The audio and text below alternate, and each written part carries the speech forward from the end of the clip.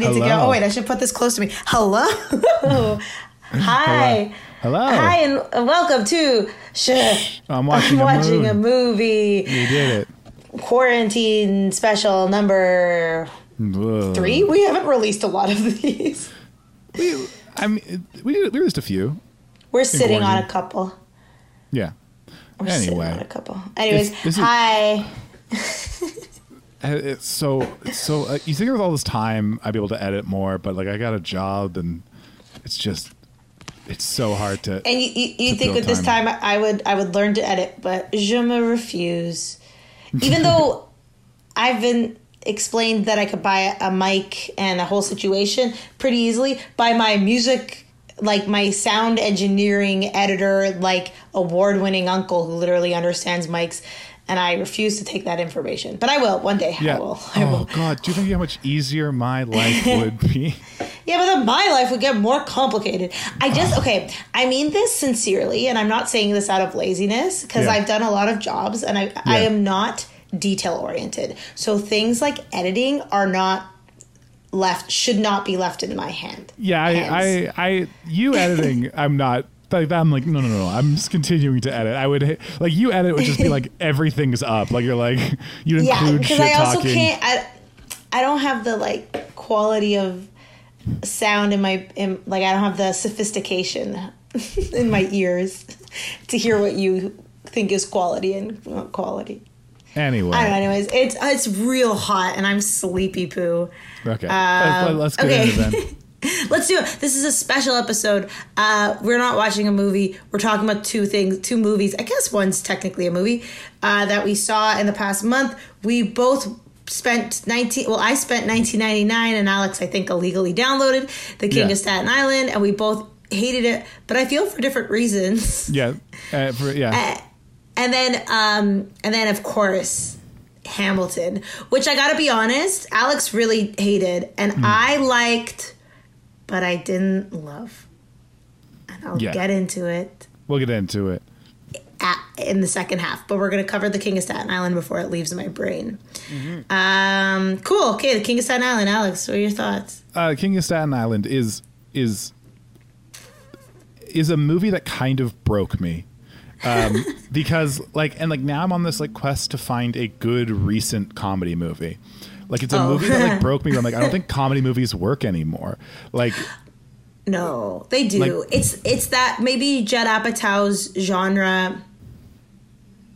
Like, people have a hot streak, you know? Okay, it's like sexual prime, killing prime, comedy prime. Everyone has a prime, and we witnessed Judd Apatow's prime, which was 40-Year-Old Virgin, Knocked Up.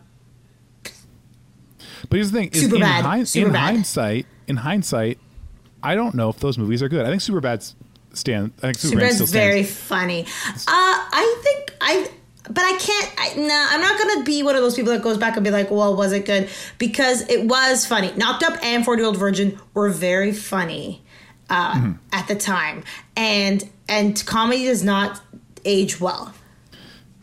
Okay. I'll read you my Letterboxd review, and then I'll explain it. It isn't as dry as you think it is. I was doing it kind of shittily. How long is it? Like 3 paragraphs. Okay, here we go. At some point, they let you label long, unfunny melodramas as comedies. Our collective cultural health is worse because of it. Judd Apatow wakes up every morning, and as he counts his money, he laughs at the collective hours he's wasted in our people's time. That is the joke. That is the only joke. In early 2010, comedy died. We equated emotional realism with groundbreaking comedy. There is no joy, no absurdity, no satire. There's only emotional accuracy. If your TV comedy doesn't end with an episode with someone frowning and a down-tempo indie song playing, did you really do art? This movie should have been the last gasp of this type of story, but with quarantine and the name recognition, people are downloading it. When it should have bombed at the box office, it should have been the end of our cultural conversation. This movie does not know what it is. Is it a drama? It's very boring and well-trodden territory with medium all-right actors. Is it comedy? At what point does laughter occur? Is it truthful? Kinda, I guess, but it's a story that should have been left in an interview. The movie does what it says in the tin, though. It crosses the 2-hour mark. Bill Burr is a delight. Yeah, that was my... Okay, so I also wrote a review on it for this website called Parton and Pearl, and I also was very confused. I did not laugh once. Yeah, at no point would I describe it as funny. I did not laugh once. And here's the deal. His we forgot about Trainwreck. Trainwreck, I think, was a successful comedy for me, at least. Yeah, I think it's succeeded. But I also think it's successful because you could tell the joke writing. Like, you could tell that Amy Schumer and whoever she writes with, like her like sketch comedy people, would sit there and they'd game out the scene. They'd be like, okay, this is a scene. Now do like 20 jokes. There's like that part where she says, what if I leave a tampon in the toilet? You know, like there's an ear on it. You can tell that that's a good joke and that's funny and that they gamed it out. This, I think, okay, I'm just gonna say it, but I'm sure Pete Davidson's been called this before. I think he might be lazy. This is like the laziest story of all time. They literally chose the lesser dramatic, like, so his real life story is that his dad was a firefighter who passed away being a first responder for 9/11, and in this one it's like he died in a hotel fire, which I'm sure would be would be not equally tragic, but like is tragic. But like, why not? The 9/11 thing would be such an interesting, because every time you tell that to someone, it kind of shuts down the conversation and you almost wouldn't get to know people properly because they'd be like, oh my God, your dad died in 9/11. Yeah, which is a far more interesting story. Way more interesting. And apparently that's like why him and Ariana Grande got together, was like, she literally was like, oh my God, like they connected on that. So it's like, clearly this thing is the important thing. And he chose to not do that. My only reasoning as to why he chose to not do that was thinking like maybe he didn't want to exploit it, which I could respect. But you're already writing an emotionally raw, vulnerable movie. I don't understand why you would punt it. I feel like we should, for the listener, give there's people listening probably haven't watched King of Staten Island. We should give the briefest of plot descriptions, which is, it is the story of Pete Davidson if he never found comedy, and he lives in Staten Island with his mom. His dad died, feels bad about it, wants to be a tattoo artist, really sucks at it, gets kicked out of his house, and then Bill Burr, through happenstance, he tattoos Bill Burr's son. Starts hooking up with Pete Davidson's mom, and he's a firefighter as well, and Pete Davidson finds himself in firefighting, and that is the movie. But he doesn't even become a firefighter. No. There's so many, like, okay, in my mind, first of all, he barely tries to be a tattoo artist. Yeah. There's no, that motherfucker, what's his name, Machine Gun Kelly? Machine Gun Kelly. It has like a cameo, yeah. Well, because he's like best friends with Pete Davidson. I don't like Pete Davidson's circle of people. Anyways, so he like tells him like, you're not good, and then he like never tries again. Everything about it, like the story of the preview is much more interesting than what actually happens. And then they also have that girl who's in it, who was in the morning show, and she was in she's a British actor that's kind of one of those people that was like an up and coming, like a Carey Mulligan kind of like indie. Except, surprise, like, I'm sorry, that girl cannot act. She can't act. She's so bad in the morning show, and she's so bad in this. And in the morning show, she has her real accent. In this, she has the Long Island accent. Blah. Anyways, I feel like a real jerk, like, railing into this movie. I thought I was going to come at it from a more positive thing, but it's like, after not seeing... it's so bad, except for the parts where he goes to the fire hall and gets to hang out with like Steve Buscemi and all those dudes. Then all of a sudden, then it's like, oh, this is what the movie should have been, and that should have started at minute 40.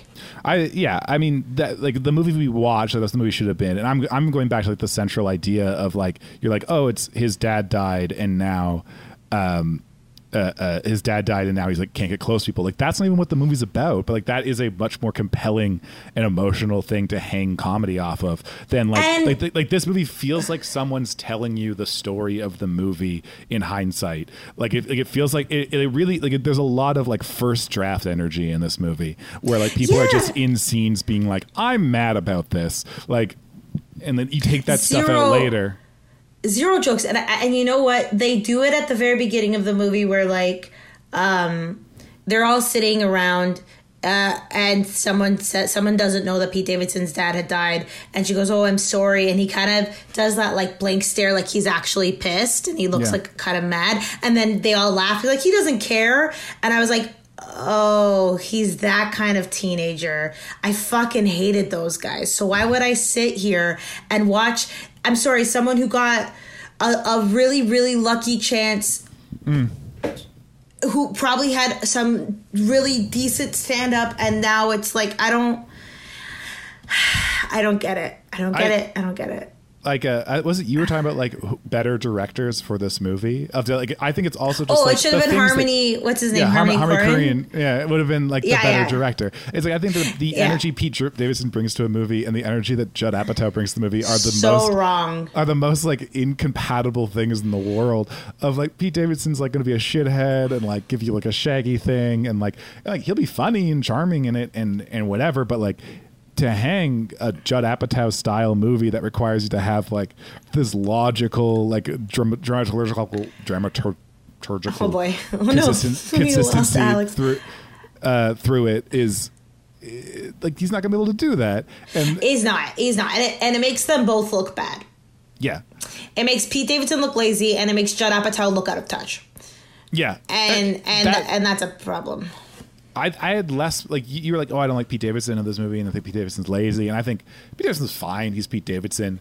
I have a larger, weird emotional attachment to Pete Davidson, where I'm like, oh, that's what like when I was 20 and working through my shit. If I got famous at that time, I would never solve those shit. I would. Do you think you would have engaged? You would have been engaged to Ariana Grande? I would be like thrice divorced already. Like I would. Like I would be like. Like the tours of rehab I would have done if I hadn't like if at the time where I'm like I had to work out this this is not a sustainable way to live a life. This is not a sustainable way to live a life like inside your head or to other people, and you work on that stuff. If at that time I got famous and everyone told me I was great, I would never solve those problems like that. Like but I don't think he feels very great from the understanding that I get. Oh, I wouldn't feel great either, but he's definitely not working on himself. But I'm just going to put out there once again, like, so you feel that connection, and I weirdly feel a connection to Judd Apatow. I think Judd Apatow is the exact kind of comedy that I like, the comedy that you burned so hard. I like emotional truth. I think that's funny. I definitely would I think my writing definitely has jokes in it, though. Yeah, that's my point. To get back to the review I wrote of it, is I don't think it's like. I don't think emotional truth is bad. I don't think all comedy needs to be like silliness and disconnected. In fact, I often dislike it. I like when I can see like the A to B to C of comedy. But I think we just mislabel that. We just mislabel melodrama as comedy now. Like I think a lot of HBO Transparent. Comedy. Yeah. Transparent is a full drama. Yeah. Nothing is funny about that show. And then that was kind of the beginning. Like, remember the year like The Martian was a comedy? Like, it's offensive. It's basically people wanting awards and saying like, oh, it's less competitive because actual good comedies don't get nominated. Yeah, I think the other end is I think people just don't. They know what makes them laugh, but then don't respect that as an artistic thing. So they're like, oh, we have to give it to the thing that I thought about, and that's what. And so then it's like a feedback loop of us going down this path. And so like I rewatched. I know we've talked about this. It's like I rewatched Girls like a while ago, and I always remember Girls kind of being like the beginning of that thing. And like yes, obviously there was stuff before it, and like you go like Altman movies or whatever, where it's like, but like they all have jokes. And I'm watching Girls like, oh, this is like hard jokes in it, and then like even like the softer like emotional jokes are like clearly jokes. Like this guy's clearly a shithead, and they're clearly like kind of playing on his shitheadness. Yeah. And then looking at like the downstream of it, of the different types of shows that have come downstream of it, I'm like, oh, it's just the aesthetic, but without the jokes, without the comedy, without the you hit on stuff. Something that just reminded me. I keep thinking that this union between Apatow and Davidson is of like Trainwreck, because it's exactly the same idea of like take a comic that you like and work with them, but it's wrong. This is his version of Girls, and he should have made this movie like Girls, whereas he made it like Trainwreck. Yeah, he shouldn't have done that. Yeah. He shouldn't have done that, and that's the problem. And like he should have had a third writer or fourth writer. I think there were 3 writers actually. I think it was Davidson. There's so many fucking writers on that movie. Because you saw those writers and you saw the EPs, and I'm like, there's a lot of work to prop up someone who doesn't want to make this type of movie. Yeah, and you know that like Mulaney was there giving jokes, and you know that those like firefighter scenes for sure are all, and like Bill Burr and stuff. Like make the movie about Bill Burr and have Davidson come in midway through. Yeah, because we didn't touch on how I don't know Bill Burr's stand up that well. I feel like I would hate it. I don't know if you'll like it. I don't think I like it. I think he's sexist. I can tell. No. That's the joke of his stand up, is that he gives that energy and then he's kind of flipping it around and turning it. Okay. And at the end, you're like, oh yeah, like that. So the structure of a Bill Burr joke in stand up is he says something that you're like, fuck you, buddy. And then you watch him flip it and turn it and turn it and turn it. At the end, you're like, oh yeah, I agree with that point. But the point you're agreeing with is like kind of the opposite of the fuck you, buddy point. Okay. And it's like I think it's really smart and really cool stand up. And I think he gets both.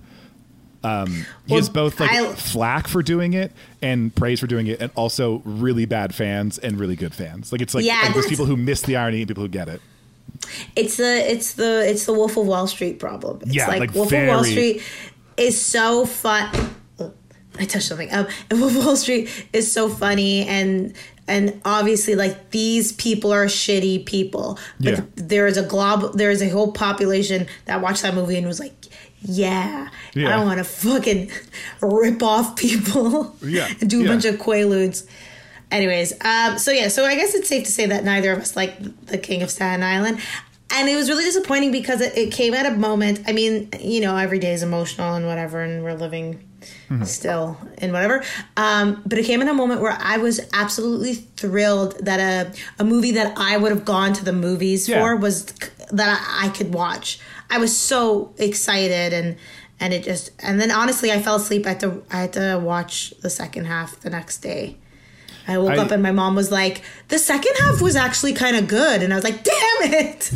The second half was better. I wouldn't call it good. It was better. She said that it had an emotional shift that made the movie quite watchable. That's fair, because the first half is so aimless. It's so bad, and the friends of Pete Davidson are not funny, and that's a huge problem, because the first half is supposed to be the joke half, and then the second half is supposed to be the drama half. It don't work like that. I think because we're talking about like others, like Harmony Korine would do a better job, or whatever. Corinne, I don't quite know how to say it. I think of like what Harmony's first half would look like, and I think part of it is just like I didn't really buy them as shitheads. Like to me, it's like those kids didn't seem like shitty. Like they're bad people, but I'm like, if you want to watch a movie about shitheads, like I'm like they look at like they look like all right, you know. They did not show the truth of Staten Island, because who was I listening to? Oh, Dave Chappelle. Dave Chappelle in his stand-up special that came out like a month ago, he literally says a 2-second bit about Staten Island, saying the mother of my child is from Staten Island and it's a bad place. Yeah. He says it like very like it's no good there.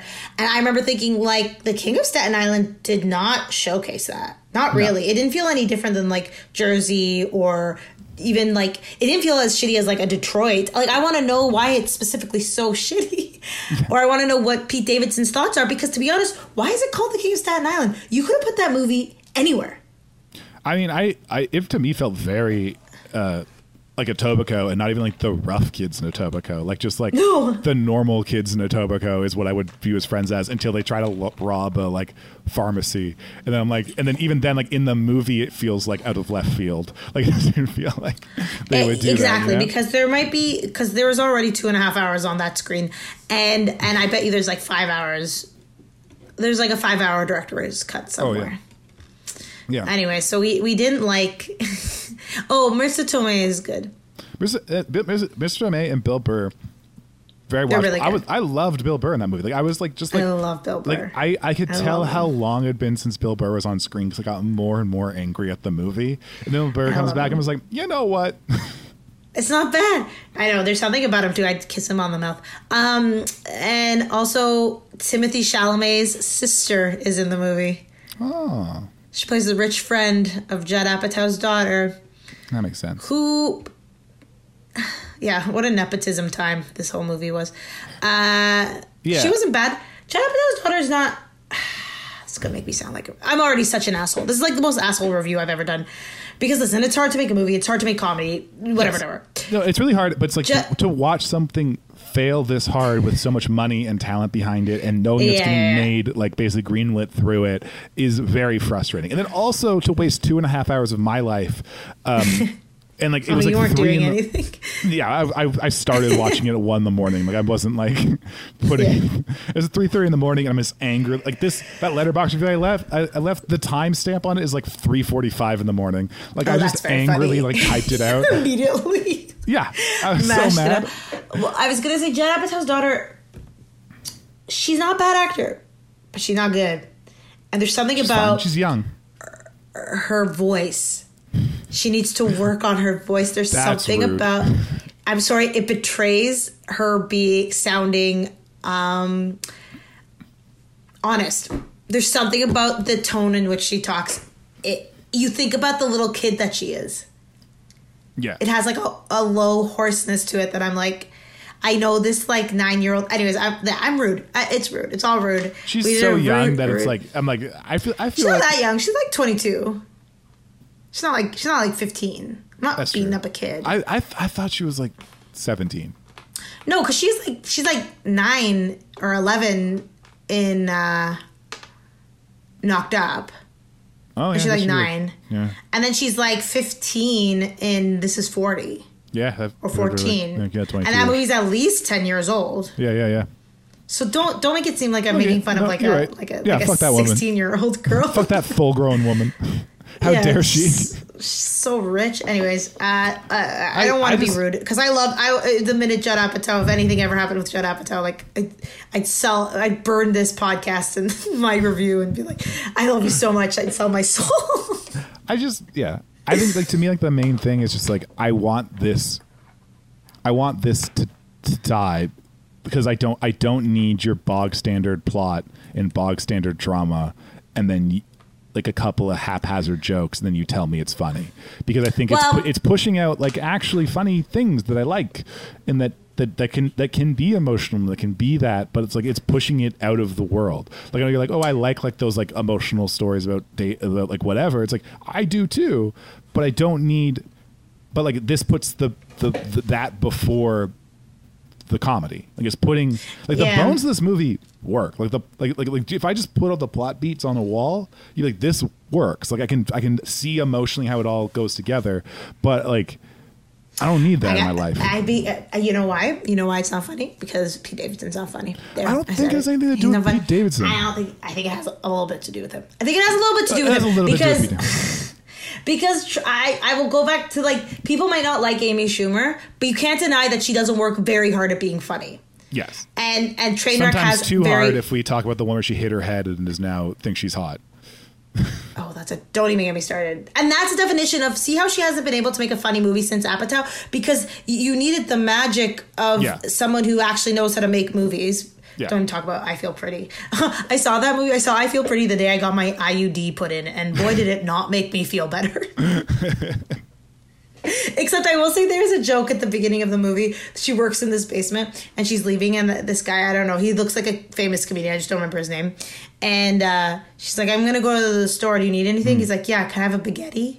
She's like, a baguette? He's like, yeah, baguette. She's like, you mean a baguette? He's like, yeah. You want me just to buy you a whole baguette? He's like, yeah. Half of one. You want me to buy you half a baguette? That's like a full 3-minute it's the best part of the movie, and then nothing else is as funny. Watching that movie and hating that movie, so I forgot about that entirely. That's funny. The baguette is so good. That's enough to make me be like, okay, it's a great film. But like that's what it means. Like that movie at least tried to put comedy first. At least try. Like the end of those things. It's like this. I guarantee you there's versions of the script that cut out funny scenes because someone's like, oh, it doesn't emotionally work. And I ask why. Like I ask why? Because it's for nobody, you know? Nobody. There was not, like, I like Judd Apatow comedy. I did not laugh once. And it really sucks to it was a straight up drama for me, but a drama that wasn't very good. It wasn't very good. Yeah, that's what I mean. It's like if you can't have your cake and eat it too. You can't be like, we're cutting jokes because jokes are hard to write to do drama, but also we're not going to do good drama because we're doing jokes. Like you can't get both. Go fuck yourself. No. and it's movies like it fully broke my brain. Like it's turned me off of TV shows. I hate it. I hate this movie. Like this movie made other things that I've watched worse. Oh boy, you gotta let this movie not have such power over you. I'm so stupidly emotional in quarantine. I'm stupidly emotional out of quarantine, but like even more, like in a way that like little things become so big right now. Oh my god! But like maybe one day we won't be in quarantine anymore. I doubt it. You know what's interesting? No, Alex, listen to this. Listen. I heard Tom Hanks on Conan O'Brien's podcast. Tom Hanks has another World War II drama, and he loves World War II. It takes place. He fucking loves World War II. I wish I loved anything as much as Tom Hanks loves World War II. Happy birthday, Tom Hanks! It's Tom Hanks' birthday today. Oh. But it takes place in a part of World War II. So, like something like 2/3 or like 3/4 of the war, it seemed like the Germans were going to win. Mm-hmm. And this movie takes place in the part where it's like it's completely uncertain. Like the Americans are definitely losing. And he said that people would make jokes being like, I forgot, like little puns being like, maybe the war will end in 1948 or one and done in 51. So like they thought this war was gonna last like 10 years, and then Tom Hanks was like, and you know, so think about it, COVID, same thing. And I was like, I'll choose to believe that. I'll choose. Fine. And then there'll be a baby boom. Ugh. There's probably a baby boom happening now. There's a divorce boom. What's the way? A divorce boom. I guess there's a baby boom happening, but like honestly, you want to bring a kid into this? After this is done, we're just gonna have to keep dealing with fucking global warming. I know. I don't want to get into it. It's too depressing. Okay, yeah. So we didn't like no The King of Staten Island. No, for not liking Pete Davidson. How many stars do you? Judd Apatow. How many stars out of 5 do you give it? Okay, so that's interesting. Because it's still a well-made movie. Because I don't give it 1. Like, you know what I mean? Like I said so many things, I don't give it 1. I give it 2. 3. I give it 2.5, 3. I give it 2 because again, like the bones are right, but it's so wrong in everything else that it's well made and there's good acting. I was like, the cinematography is good. Bill Burr's so good. Marisa Tomei is great. It's just like you also don't turn it off. No, I watched it all. You watched the whole thing. And that alone is a feat. Because I started watching that Netflix movie, Desperados, which is like aimed directly at me. It's like 3 women. It's like a romantic comedy thingy. It's with Nasim Perdad, someone from Saturday Night Live. You get 10 minutes in and you're like, kill me. This is terrible. You turn it off. So, you know, the fact that I didn't want to turn it off. But I also didn't want to turn it off because I thought it was going to get good. And then I woke up and my mom's like, it kind of got good. I guess I turned it off by falling asleep. Your fingers wouldn't turn off, but your brain is like, we need to turn this off. Like, peace. All right. I think we've said what we need to say about that. I think we said everything. All right. Well, thank you. And Judd Apatow, if you ever want to hire me, don't worry. I love you. This is great. Pete Davidson, I could take or leave you. Both Pete Davidson or Judd Apatow, I'd love to work with individually. I just think it's like truly a match made in hell. Like their skill sets do not line up. They're not complimentary. I know. I don't need to work with Pete Davidson. All right. You're trying to tell me? Well, hold on, back up. You're trying to tell me if there was a Pete Davidson TV show shooting in Toronto and they're like casting the romantic lead, you wouldn't be like, "Fuck, I wish I got that." Alex, obviously, I want anything that causes me to work in the chosen field that I've been going at for the last 9 years of my life. Yeah, I guess it is a false equivalency. Yeah. Okay. Anyways, but yeah, I forgot what I was saying. Whatever. C'est la vie. All right, we're going to do our second movie, which I feel like this is going to be interesting because I feel like I will see both sides and it'll feel like betrayal talking shit about this. But we watched Hamilton. Yeah. And Alex, how did you feel? So I'm gonna start by saying, like, I didn't go in. Okay, so people were talking about Hamilton for the past like 5 years, and the whole time I'm like, this is a prank. Like this is like a prank that people are playing on me. And like you go see Hamilton and it's like 10 minutes of like Alexander Hamilton hip hop boop boop boop, and then like they go like, hey, shh. tell everyone this is good. Think about how funny that is. And then everyone just leaves the theater. And then I like, there's part of me is like, I think that's what it is. So I watched this and I was like, okay, well, one, it's not a prank, it's a real thing. And two, it's just a real movie. It's worse than I thought it was going to be. It's also worse than I thought it was going to be, but continue. And then, but the thing that kept me kind of going through it is that we started watching it. Me and Allison were watching Hamilton, and and she was like, "Do you want to have some edibles for it?" And I was like, "Yeah, sure." And then she like had these like high powered like gummies, and she like cut like. I thought she cut it in half. We're gonna do like half of the high powered gummies. We're like, this is the day. But she cut it in like, she did like a quarter of it, and I ate the rest, thinking it was half. So I ate 3/4 of this high powered gummy, and she was fine and like good to go. I was just high for the rest of the day. I feel like you can't properly review. I didn't know that you were high on a high powered edible. I don't think it kicked in until the second half. And, but I feel and like truly that's what kept me going through it, because I was like ready. But I feel like edibles. I feel like getting high sometimes will really exaggerate what you didn't like about something, or really exaggerate what you really liked about something. Well, then I didn't like anything about it, because I can tell you the exact moment it like really kicked in. Okay, it was when they have the cabinet meeting and it turns into like a roast battle, a rap battle, and the face I made, like, I started laughing so hard. So here's my issue with it. I liked it. I think if it was 2 hours, it would be a perfect musical. It is too long. That's something I don't agree with you on. Like I think it's like the right length, because it is a Broadway play. Like it is a Broadway play, and like that is they're spending way too much money for it to be 2 hours. It has to be that long. It has to tell a full story. My issue is, you're right in that, like you wrote, like it's Schoolhouse Rock. Like every character. See, it doesn't translate to movies. If you watch it on stage, it would be a different situation. When you watch it in a movie, you're expecting people to be 3-dimensional. You're expecting there to be like emotional turns and stuff like that. But it's not like that, because the way that he wrote this play is each person is 1-dimensional, and then when you watch it all come together as an ensemble, you feel like it's 3-dimensional. So when you're magic watching, trick did not work on me. But that can only exist on stage. Doesn't work if you see it in movies, because when you see Aaron Burr is doing the same thing the entire time.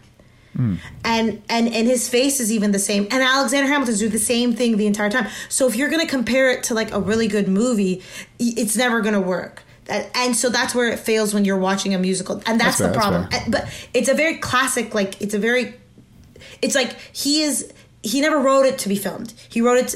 It's a perfect musical. Like it's exactly what it is. And you can't deny it's got banger after banger. Like, did you not like the song "I Want to Be in the Room Where It Happens"? No, that one I didn't like. There were songs I liked. So okay, no, here. Let me go through what I liked. I liked Angelica, the woman who played her. Yeah, she's like, I was literally like, I'm like. Anytime she was on stage, I was like, she's maybe one of the best performers I've ever seen in my life. Like that is, she's incredible, like beyond. And the song she does, Rewind, I think is a Satisfied. Really cool, yeah. The one where it's like it rewinds and like plays like the beat backwards. It's called Satisfied, Alex. It's called Satisfied. I don't fucking care or no. I will not. There's no way. Fuck you. And like that, I was like that. I really liked. So that I think like it was very successful at what it was doing. I think Peggy made me laugh. Like genuinely made me laugh. I love Peggy. Peggy, my sister went to theater school with Peggy. Oh, cool. Did they double cast her as the woman he cheats on? Yeah, okay. See, this is what makes me think that you were too high to watch this movie, because it's very obvious that that's the same actor. No, I thought it was, but there was a part of me was like, it could just be people who look very similar. I assumed it was, but it was. I like her voice. I think Peggy's voice is so beautiful. Yeah. I like those things. I did like the set. like it's very Spartan, but I'm sure like seeing it in real life would look very impressive, you know? Yeah, I understand that they just filmed a night at the theater extremely well. Like I don't think live production has ever been filmed that well. I have a pretty good feeling that they filmed it across multiple performances and edited together. They must have, but they also clearly filmed stuff without the audience in there, because when he sings Alexander Hamilton, the audience cheers for like. The audience cheers for like 9 minutes. But what I wish they could have done, but I think it would have been too hard or it would have been shitty for people, is change the lighting for the film. They did. I found that they did. 100%. I thought it was a little bit too dark. If you watch like, because I was curious, I looked up a bootleg of Hamilton, and the lighting is. It's like a camera at the back of someone in the audience filming, right? And I looked up a bootleg of Hamilton, and the lighting's much more dramatic, much more like stage lighting, like because I remember thinking it would be pure shadows, right? Yeah, I remember thinking like this stage lighting's pretty weak or light or like not really like doing what stage lighting does, and then watch they changed how they did the stage lighting for the filmed version. So I liked it. I found it exhausting to watch though, and like relentless. It's like really I was relentless. Like, this is demanding so much of my energy, and I'm not even in the theater. Like people who watched it, this is what I'm thinking, why you can't even compare, because if you watched it in the theater, think about the energy that the actors were giving off the stage, and that you were feeling, the collected amount of people that were so excited. Like, okay, do you remember when the Simpsons movie came out? Yeah. Like, did you go see it in theaters? Yeah. Did you see it like in the opening week? I believe so. At least in the first two. I think I saw it on the Saturday that it opened. And I was rewatching that movie the other day, and I remember thinking like, oh my God, I remember the energy of how excited everyone was. And there were like certain lines that like when you watch at home, you're like, whatever. Yeah. But like, so I think that's what's going on, is that people are so like, this show was crowned a king before it proved itself. It already was like, Hamilton's the best. Yeah. And it's all because he, but I still think Alexander Hamilton. He released, so that energy and those things you're hitting on are because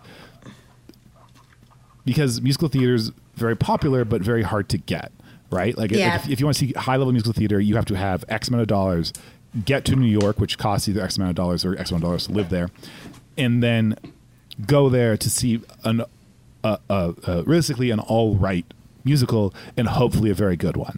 And the thing that the producers did, is they released that soundtrack at the same time they opened the movie. They recorded the soundtrack opened the play. They recorded the soundtrack before the play went up, which is the wrong order. Like normally you record the cast recording like after it's done its at least its first run, right? There was a different energy and a different audience it was chasing, and it was because musical theater has a huge fan base. Like I'm not one of them. Like this movie, there's no way that Hamilton was going to win me over.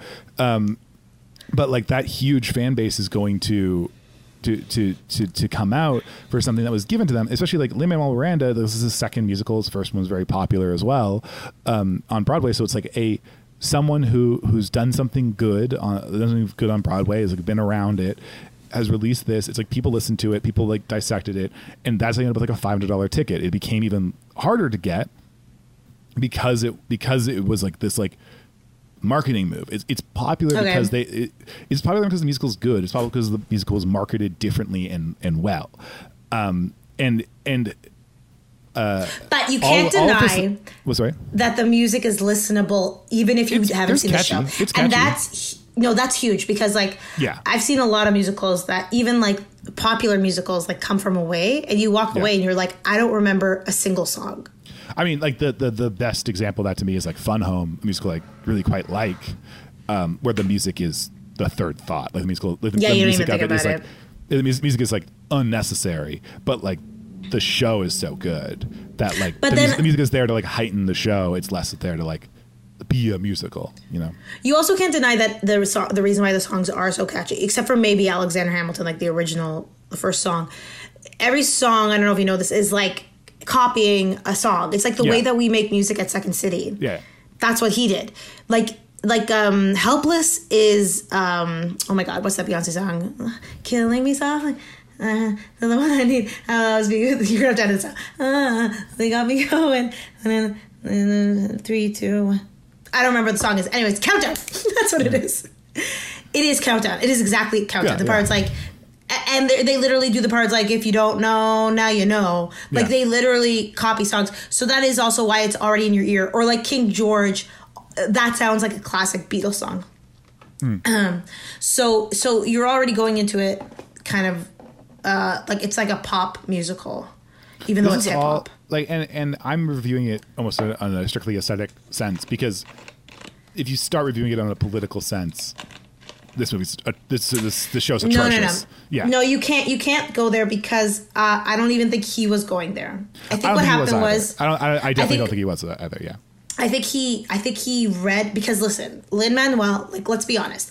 What's the ongoing theme about Alexander Hamilton? You write like you're running out of time. Lin-Manuel is the same. This is Lin-Manuel's third musical. This is a second blockbuster musical. He puts out an enormous amount of content. He wrote every single song, like all the lyrics. So he clearly identified with Alexander Hamilton. He's the fact that he was biracial. Yeah. He's a loser. Yeah. So that's all that's the thing. That's like the guiding light that he stuck to the entire time. Because here's my, if I were to get kind of political, I won't even go into the whole slavery thing, because we can't. Because I also think of like, this is I think that is a lazy critique of this, of like, yeah, we fucking know the founding fathers owned slaves. And we know like the discussion of slaves and like the contradiction, and I think you can make a very interesting show and make an interesting commentary on America, because slavery isn't real in America anymore. We have much different racial problems. You can say that they're from slavery, you can say whatever, but to critique a piece of art that came out in 2015 by saying it's repurposing slave owners. I'm like, oh no, that's lazy critique. That's just lazy critique, you know? Yeah, I almost disagree with it, because when I was watching it, so first of all, I had like goosebumps watching it. I enjoyed it, but all I kept thinking about is like, I think we get the message that every person on that stage is a person of color. Yeah. That's kind of the point, that like these are all white men, and I think what it does is it, not that it makes it colorblind, because that's a terrible statement. It's that it makes you go like, okay, what were these people actually like? If you were to look at the kernel of what they were fighting for in America, and what's cool, and not cool, depressing actually about it, is it's exactly what's going on right now. So like they wanted freedom from the oppressive regime of the Brits, and that's literally what's happening right now. And it's like they don't want to be run by rich white people anymore. Yeah, and I think to then layer on the thing of they're playing slave owners is like, I think a disingenuous review, when like, if you want to talk about the politics of that and the politics of the founding fathers, is like Alexander Hamilton wanted to create the Federal Reserve and like a central bank, and like what that led to in America led to a lot of the problems that have like people of color fighting for, like it allows stuff like redlining, it allows stuff like it allowed all those things. And so like, yes, it's just, but my point is like, that whole musical happens, and at no point do they give you what Alexander Hamilton's politics or ideology is, or Aaron Burr's politics or ideology is. And I think that is a large detriment to the show. And like, that's where I'm like, that is my political problem with it, of like, it reduces politics to like, good man is good, bad man is bad, which is a terrible way to look at politics and a terrible way to look at it. And I think that's my little problem with the show. And also I think a narrative problem with the show, of that like, what, like, I kept asking like Monsters, like, am I not paying attention? Like, what is Alexander Hamilton want out of this? Like why does he want to set up a central bank? Why does he want to do this? And it's never going to tell you. And it's like, why is Aaron Burr against it? Like, they never go through it. Why is the guy from that Clipping, for me, I understand why Aaron Burr is against it, because Aaron Burr, okay, so what they said, okay, first of all, let's all just realize that Aaron Burr is Salieri, and Alexander Hamilton is Mozart, and it's very entertaining once you start thinking of it like that. Sorry. I get that. I not less so the Aaron Burr one, but more like, because the second half concerns with him with was it who's the guy from Clipping playing in the second half? John Adams. Davy Diggs played Thomas Jefferson. Thomas Jefferson, yes, right. Sorry. And it's like, why is Thomas Jefferson putting up a fight against Hamilton on these things? Is a real question that half the play is never going to answer for you. You also don't even know if they're Democrat or Republican. Like, they don't get into any politics like Democrat that. Democratic and Republican Party didn't exist. It was Federalist and Democrat. But you don't even know if they're right or left. Yeah, like, they don't make it seem that way. You don't even know if they're pro-slavery or anti-slavery. Yeah. But and what they could have done, okay, I think it could have been fine. My one critique of the show that I had a real issue with is because I imagine the ending very differently. Because when I heard the ending, when I heard that song, Who Lives or Who Dies, Who Tells Your Story, which I think is a really good theme of being like, okay, so these dudes wrote the history and that's why we're getting it like this. And I thought that song was going to be what the rewind part of, like, and he captured it, right? The reason why that rewind song is so good is because it's like this is a scene that we saw exist, and now we see the context behind it, or the justification, or whatever it's called. Yeah. And that's what the ending song should have been. It should have been the context. And I understood that ending song to be like, we heard from the men, and here's the women's side of things. And when I would hear the song, just listening to the soundtrack, because I like Who Lives, Who Dies, Who Tells Your Story. That's like one of my favorite songs. I somehow made up this whole thing in my brain that was a big feminist thing of like, we are the women, we did this, but it wasn't that. And they didn't stage it like that at all. It was really about like, I did this, but you could have done more. And I was really let down. I also don't understand, and I read about it, why the fuck does she gasp at the end? It did not work for me. I did not like that gasp. Don't like that gasp. I found it very confusing, and I wasn't sure if it was the edibles were hitting me very hard. Like it said, no, I looked it up. It's that she died or she sees him. I don't fucking know. It doesn't make any sense. I hate that. But that's my it's dumb. That's my one huge critique. Because it does like the repeating lines and repeating stuff, and it's like, to me it was like kind of this meta commentary, because a lot of it is like. Because again, like it reduces politics to like good guy good, bad guy bad, and Alexander Hamilton. If I pick his politics in the show, like what does he actually believe in? What are tenets of rule or politics or whatever power that he believes in? I don't know what they are, but what I do know is that the character is very concerned with how he's remembered and who tells the story. And I get that it's kind of like a meta thing of like, you're watching a show about this guy's story who's concerned about his story, right? Well, it's funny because he was forgotten until this play. Like Alexander Hamilton is not like, you have to be like into history to know him. Shit. Because his politics were garbage. A lot of I think Jefferson's politics were bad too. Yeah. Madison, all those people suck. Well, not. They would have these ideologies, but your ideology is formed by where, your ideology isn't come out of your head and that you have like a glowing moralistic view of the world. Your ideologies are formed by like where you live and what you're about and like how you fit into society and what you picture a better society being, but it's formed by the society you live in. So I get where all the politics are coming from, and where I'm like, why is Hamilton forgotten? It's like, because his politics were kind of about like building class structures, and he also wasn't very successful at it, and so But that's interesting because his mom was a sex worker. That's a much more interesting story to talk about than the 3 hours we got. But then you're just assuming things that they don't know. They don't know Alexander Hamilton. Like, I guess you could make an assumption and say that it's changed so much shit. Based. He changed so much shit to try and tell this story, and it's like it's like, why change that shit to remove?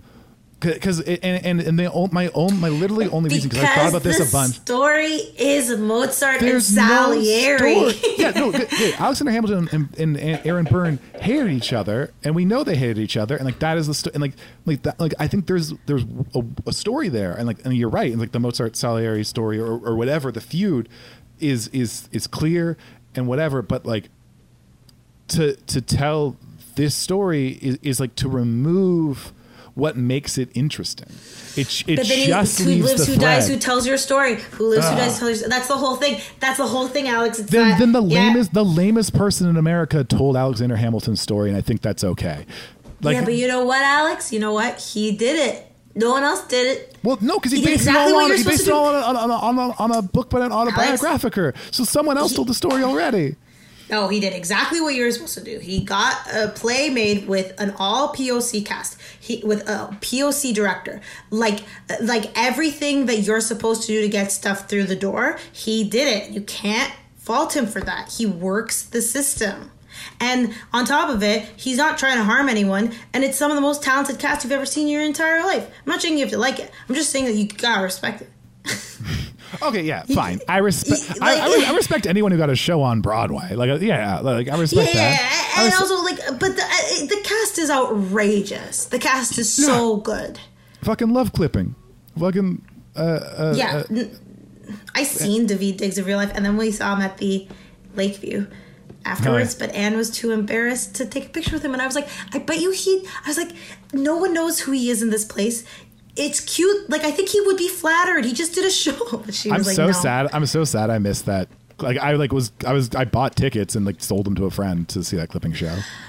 You didn't come. I canceled. You did a show that I canceled to watch that show. No, I had Disaster, nights. And then I had Disaster another show, and you canceled the other show. You had Britney's show, and I canceled Britney's show. I was really I'm like such a little nerd. I like thought like, well, the tickets at 8:30, they'll be done by 10:30.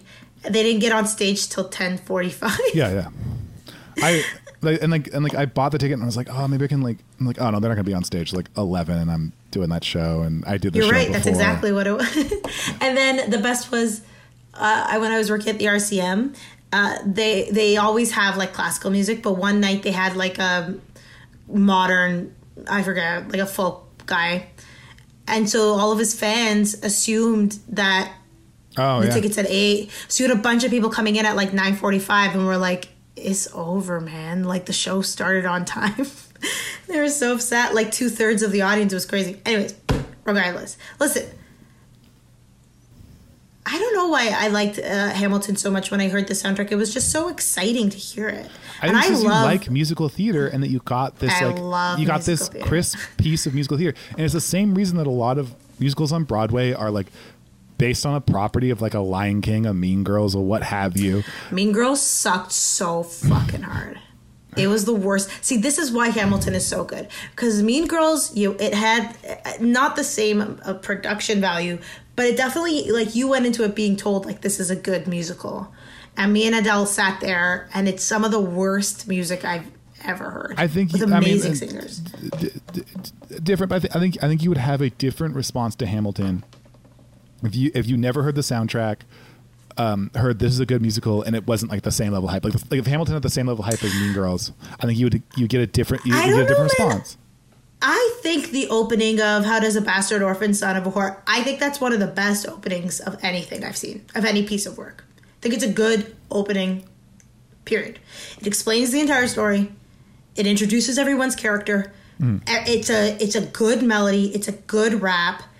It's way slower on stage than it is in the soundtrack. It's very funny because I was watching it with my parents and they both needed me to put on subtitles. But I was like, really? Because they're rapping like this. How does a bastard orphan? Like, he's really enunciating. But anyways, I will say that I'm saying all this, and I did watch it with subtitles because I'm just like, there was a point where I'm like, I just gotta. Yeah. Well, I mean, like, because one of my favorite songs is Daveed Diggs song. It's called Guns and Ships, and it's literally like, Lafayette, I'm taking these red coats by the reins, making the red coats redder with blood stains. It's like so fast. It's like a Busta Rhymes song. See, that's a Busta Rhymes song. What's Everything wild is another song. So, like, yeah, I'll go back, as I feel like I've been shitting on it, but like, I hope you get my point of like what I'm saying about Hamilton. I understand because anything that's popular the way that Hamilton is popular, like anything in this world, I'm sorry, that is mainstream popularity has roots of sadness and disappointment into it. Like, and it's that thing of like Ellen DeGeneres can't be that nice a person if she has a show called The Ellen DeGeneres Show. So it's like Hamilton the musical can't be that amazing a musical if it's this mainstream. It's just, that's just not how the world works. It's just not how it works. That's a very good point. That being, that's just the truth of it. So, for a mainstream musical, and I'm talking about like Phantom of the Opera mainstream, because that's how mainstream this is. Which I got big problems with Phantom of the Opera, but sure. Phantom of the Opera is the worst piece of shit I've ever seen in my life. Most Andrew Lloyd Webber musicals, except for Jesus Christ Superstar. Which he wrote was his first and wrote with other people. Anyway, it's like, go on. Yeah. Armin Lloyd Webber is a hack. We did a Cats He's episode. A hack. He's a hack. He's a hack. Whatever. He's talented, obviously. So that's kind of how you have to look at it. You have to look at it as being like, Friends is like a shitty sitcom, but when you compare it to things that are as popular as Friends is actually a good sitcom. You have to look at it like that. Otherwise, everything I hate this sucks. truth you're speaking. You're showing me truth, and I don't like it. Like, and that's why you have to go back to classic. I'm watching a movie. It's like the glasses from They Live that hurt your eyes. You're like, yeah. That's what it is, though. You have to. This could sound terrible. It's like the blue pill, red pill glasses. Yeah. If you want to like mainstream stuff, you have to let the bullshit wash over you and just enjoy it. And so, like, I enjoy the sound of their voices, the melody of the songs, and the polish of that show. Do I like the politics? No. Do I even like the story? No. There's no story. The battle scenes are so fucking boring. Why are they in there? Because they cut around so many things, like so many like actual events of Declaration of Independence, like all those like things. They cut around them. Why'd you leave in the battles? There's nothing interesting about them. I don't know. I also thought that if basically what it comes down to is I was living between. Like, as soon as I started to, like, check out, then all of a sudden, like, King George would come. And it would be, like, the best fucking thing I've ever seen in my life. How much spit could one man produce? Like, I love it. That was maybe my favorite part, where I was like, how much spit? Like, okay. Just, like, him drooling down his face was my favorite part. Like, I love that so much. And so this is where I love actors, right? Like, you like... the full package, and I like actors. Yeah. And I love that choice because his suit is 110 pounds. He can't move. Yeah. And he can't use any of his body, but he has to be big. So he took every intensity and just put it right here. Yeah. I thought that was such a cool idea. And the fact that he's fat is wonderful. It's the best. And it's scary. Like, and you didn't think that he could be scary because you think it's lame. I thought it was silly the whole time, but I loved it. Like, I enjoyed the silliness of it. I liked when he got scary. I'm trying to remember which part. It's like near the end of the song where he just kind of goes like, "You are my favorite subject." He screams it. It's different on the soundtrack. It's much more chill on the soundtrack. So to see him perform it, and you could tell, like, out of everyone, like, Jonathan Groff was so alive. Him, the guy that played Hercules Mulligan, the one that had like a real rapper sound. Yeah. Like, oh, I fucking love who was wearing the toque. Yeah. Like, that guy's so dynamic to watch. Oh fuck, because I know, because like his friend, like Alexander Hamilton's friends, like those three guys, they're not. His friend is they're not Broadway people. They're like rappers. Like they're like because like yeah.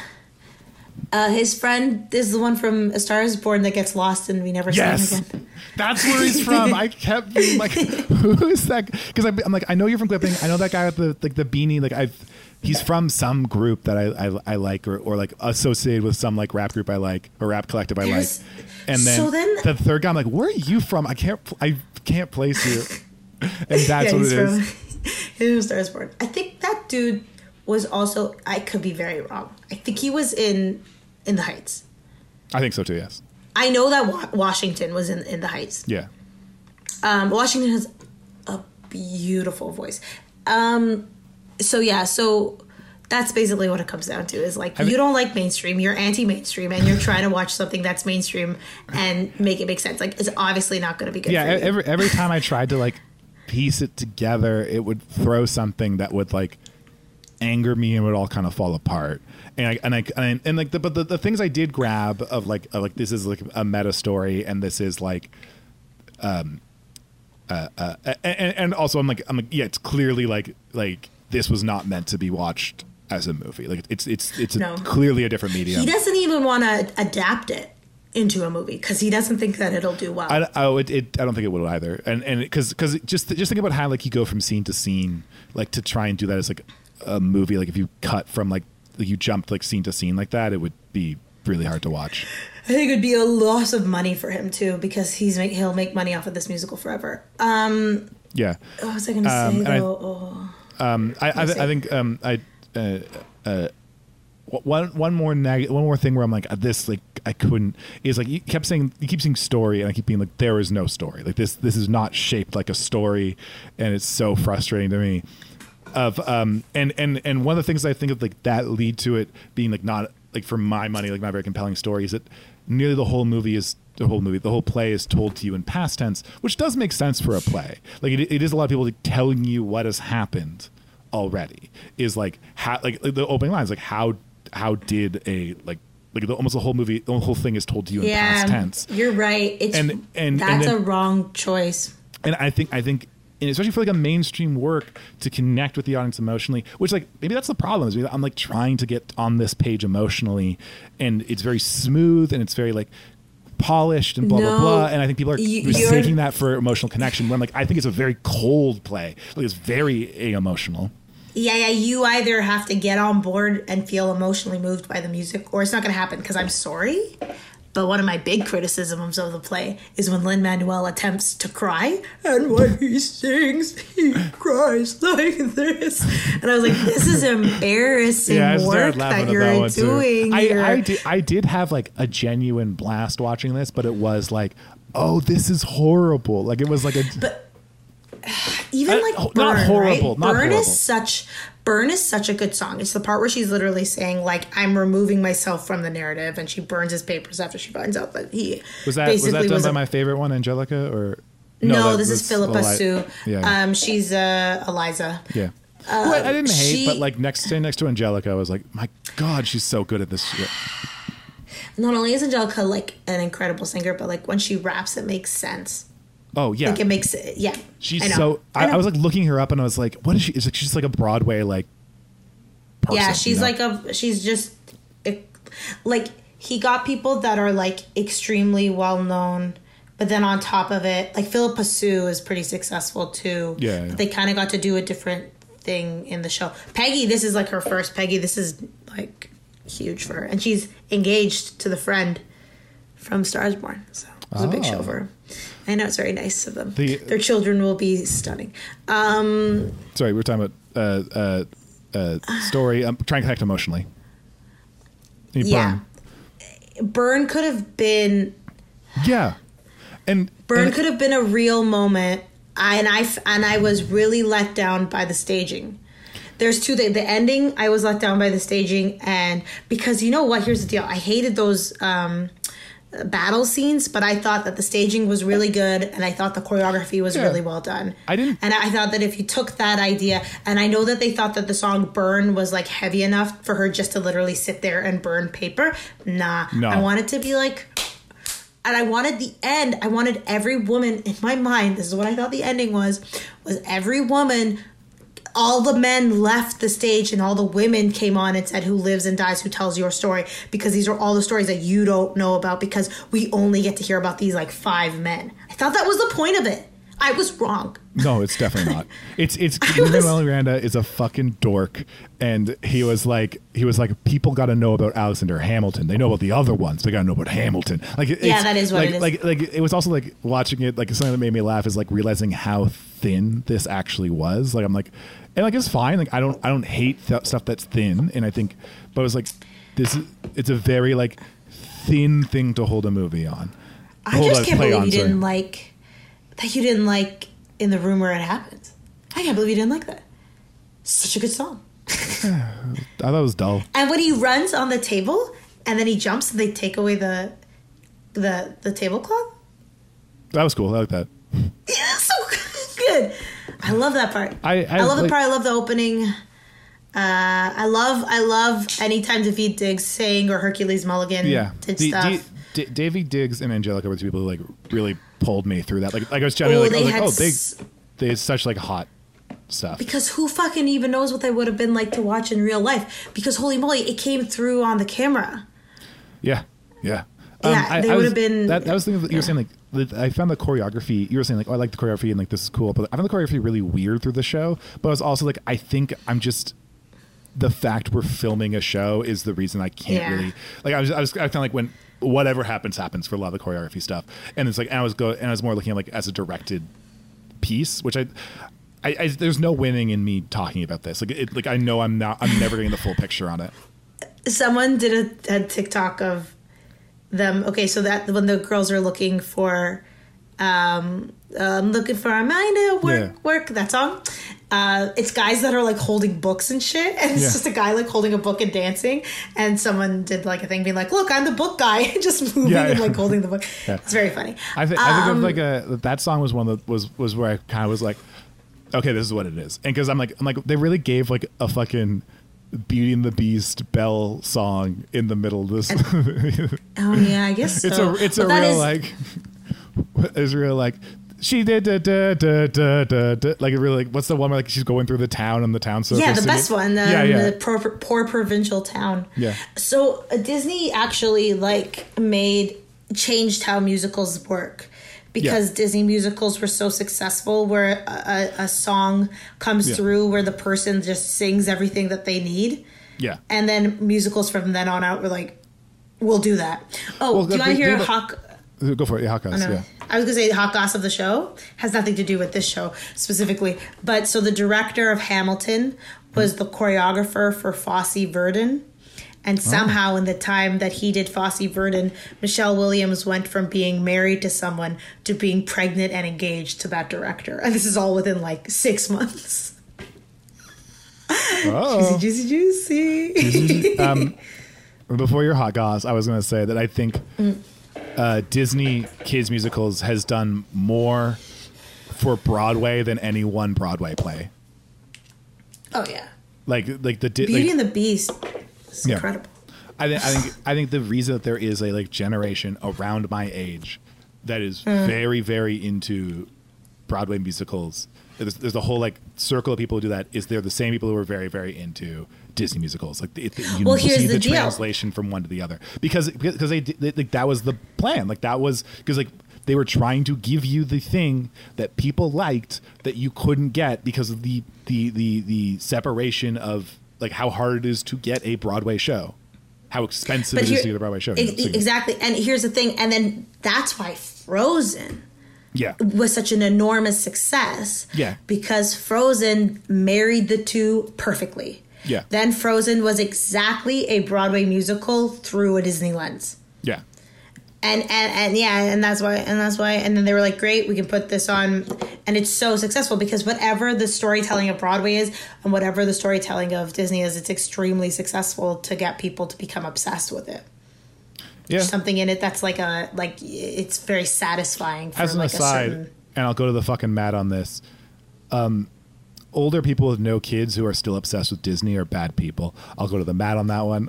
It gives me chills. Yes. I will say my dad likes Disney more than it's not liking Disney. You know the type of people I'm talking about. Like there's just obsessed with like still like I'm like something's wrong. Like a part of you isn't. It makes me feel eerie, and it makes me feel homesick, even though I'm home. You know what I mean? like I have cabin fever. Like a Disney, like it's fine. Like go watch. They're good movies, but there's a difference between watching a movie that's like well made, and I say like well made in like almost like the well made play of like, let's get way back there of like the scribe of like a well made play, like saying that it's smooth and easy to understand and correct, but it's not like necessarily amazing. They're well made, but like to obsess over them is insane to me. Well, you know what Disney is when it gets it right is, you know, like I teach sketch writing and I teach 5-point structure. Yeah. So a Disney movie doing something right is fulfilling the equivalent of me writing a sketch that follows the 5-point structure exactly, but then on top of that is actually funny. Yes. And that's what Disney is.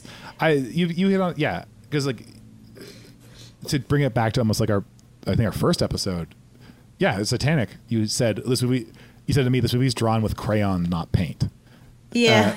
And Disney movies are drawn with crayon. They're very impressive, and I think it's exactly right on like sketch writing of like when I can pump out sketches that hit structure and are funny like pretty often. Like I'm not always, no one's 100% successful, no one will be, but you can pump them out pretty quickly what you know to do it. I could write a sketch in 25 minutes. I could save it because I could perform it, but if I were to hand that sketch to someone, I don't think it would do well.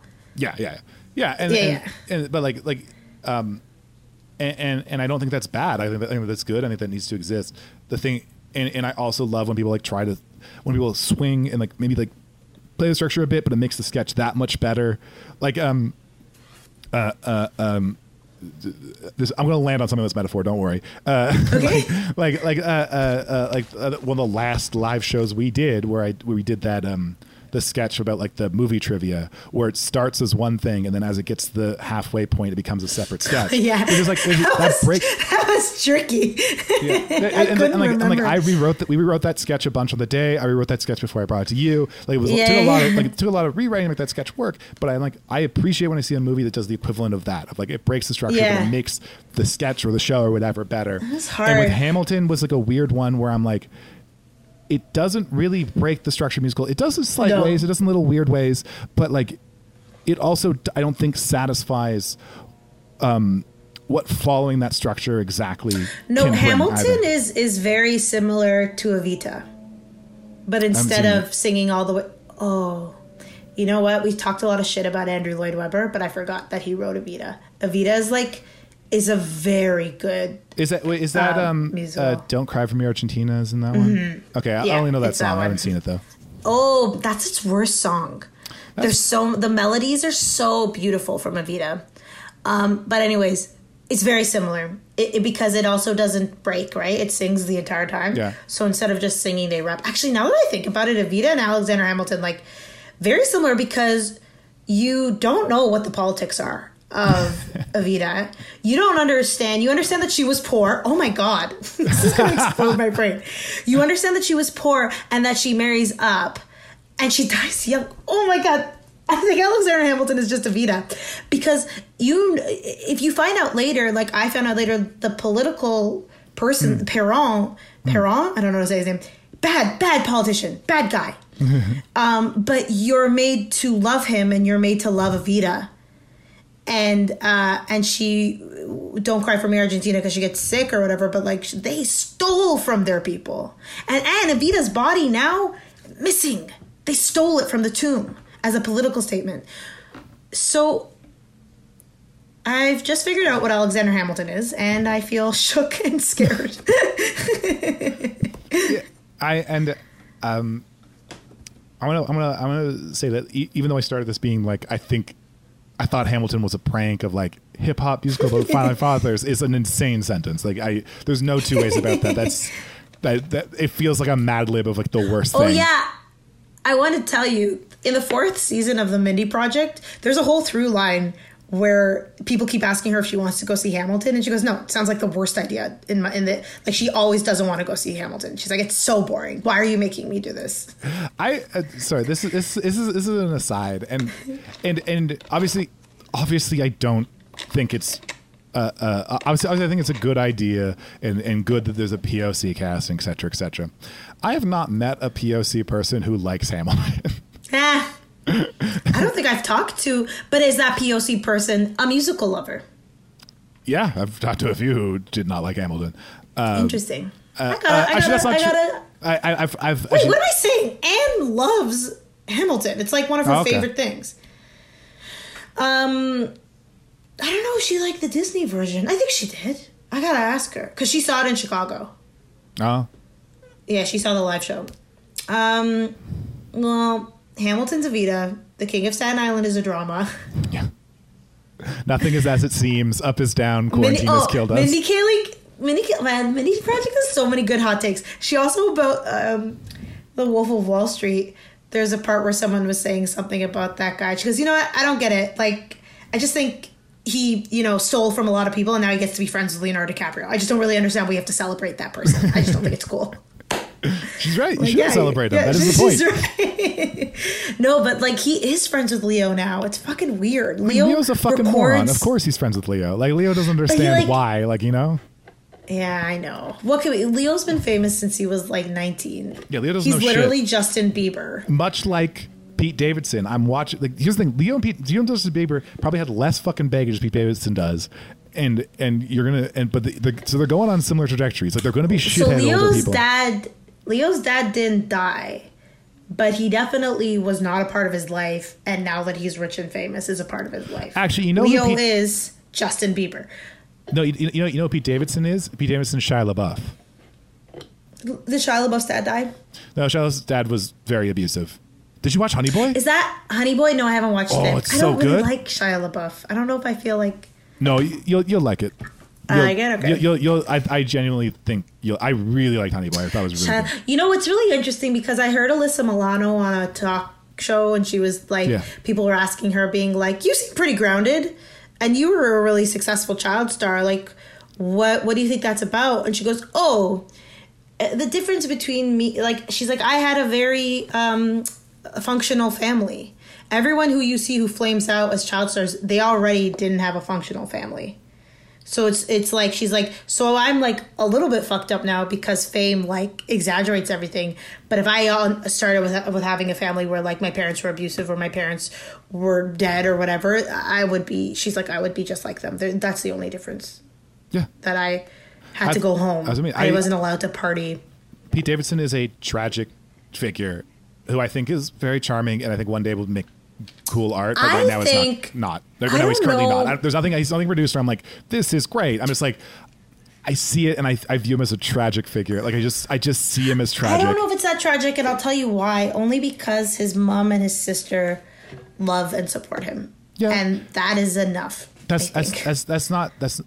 You have people who love and support you, and my point is like no one's going to fix you. Like you can go through therapists, you can go see whatever, but no one's going to fix you. Only you can fix you. And getting on SNL when he was like what, like 19? I think he was 20. Yeah, it's a fucking lot. Very little difference. And Lorne Michaels, like he's a favorite of Lorne Michaels. Yeah. Like he takes care of him. Yeah, like getting on SNL like that age, I'm like, if you've got anything, and I just see so much of like, I'm like, oh, if I was 20 and got SNL, identical path. Like I just not identical, but I'm like, we hit the same. We're so hits. different because when I look at SNL cast people, I keep thinking like if I got an SNL, I'd be like Katie Bryant. I would want totally to be Bill Hader, but I wouldn't be. Like my dream would be to be Bill Hader, but I know in my heart of hearts I'd be Pete Davidson. I would be Vanessa. What's her name? Cicely. Bayer? I would be I think I'm more closer to Cicely Strong. Cecily Strong. I think I think if you got it today, if I got it today, I'd be like a Beckett and like play like straight person to a lot of stuff. And if you got it today, you'd be Cecily Strong. I'm saying that if you got it like when you were 20, I'd be that. I'd be like Casey Wilson or Abby Elliott. No, you'd be that girl who swore in the first season and got kicked off. Jenny Slate? Yeah. Who's great. I like Jenny Slate, but I did not like her on SNL. I don't like Pete Davidson on SNL. The question isn't who's good. The question is who you be. I didn't like Casey Wilson on SNL either. She's like my favorite sitcom actor. She was real bad. SNL's hard.